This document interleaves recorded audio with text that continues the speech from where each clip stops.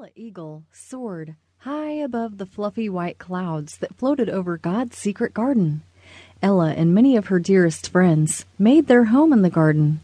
"What a bright, sunny day!" Ella exclaimed as she swooped beneath the clouds and rode a sunbeam down to the top of a tall tree. This was her favorite spot to look at her woodland world.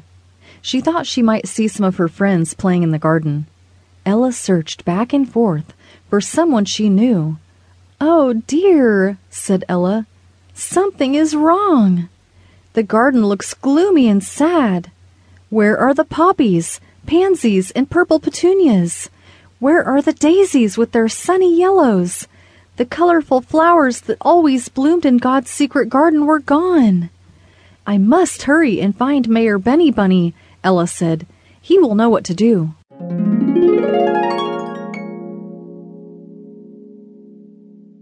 Ella found Mayor Benny resting under a big maple tree that grew in a field called Peaceful Meadow.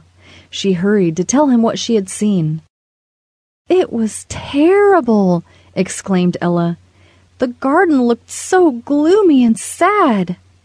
"I'd better summon Oliver Owl, the captain of the Wisdom Watchers," Mayor Benny declared.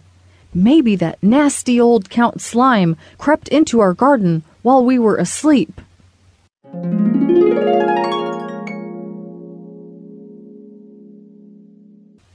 Count Slime was a slithery snake and the mortal enemy of all the animals in God's secret garden.